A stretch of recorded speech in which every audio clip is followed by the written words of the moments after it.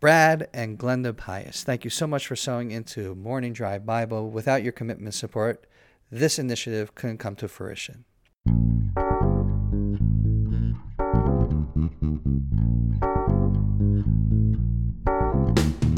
Good morning from Jerusalem. My name is David Nekrutman. And my name is Scott Kahn.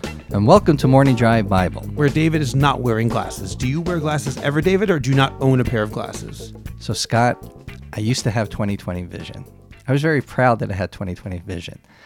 I don't know if you had this experience growing up in school, but anyone wearing glasses, you were made fun of by your classmates. You were called Four Eyes, nerd, and I escaped that, Scott, untouched. I was made fun of because I was short.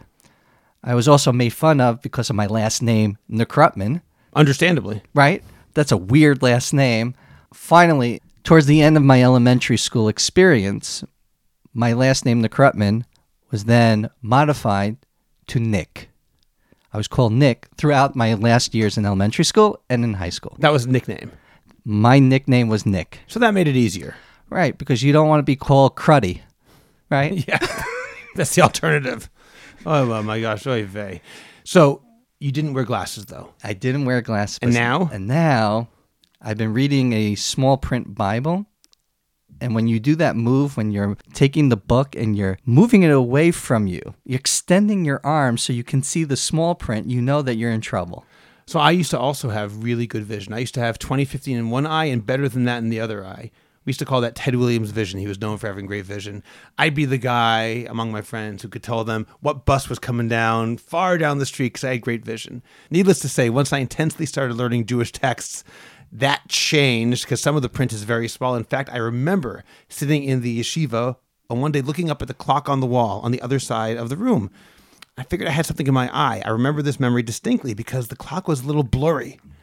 And that was the beginning of the decline of my perfect vision. And now, looking at this small book in front of me as we're about to cite some sources, I'm moving it far away. And it's not that my eyes are bad. My arms are just too short. That's really the issue over here.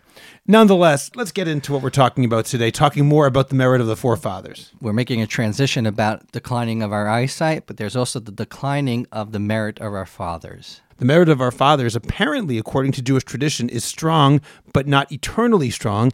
At least according to some sages, it runs out after a certain point of time. How much can you bankroll on the merits of our fathers? There are numerous opinions within Jewish tradition as to when the bankroll of the merit of the fathers, Zechut Avot, was extinguished and used up. So one opinion is it ended in the days of Hosea. That's indicated in chapter 2, verse 12. There's another opinion that it ended in the days of Chazael, who was the king of Aram at that time. This is in 2 Kings chapter 13, verse 22. And then there's another opinion that says it ended in the time of Elijah when he had his famous contest with the prophets of Baal on Mount Carmel. And that was the end of it. And that's in the first book of Kings, chapter 18, verse 36. And then there's another opinion that it ended during the times of Hezekiah, which is significantly later, but still during the First Temple period. And that's in Isaiah chapter 9, verse 6. The point is, you can only bank on the merits of our fathers for a specific amount of time. But David, on the other hand, even now in our liturgy, we're constantly invoking the merit of the forefathers. It's one thing for the Talmud to say that the merit of the forefathers was already used up. But our liturgy seems to say the opposite, because every day, 3 times a day, we mention the God of Abraham, the God of Isaac, and the God of Jacob, presumably, at least in part, to indicate that we're calling upon God to look at their merit in order to better answer our prayers in the affirmative. So it seems as though it's not quite so cut and dry that the merit of the forefathers is gone. My name is David Nekrutman. My name is Scott Kahn. And blessings from Jerusalem.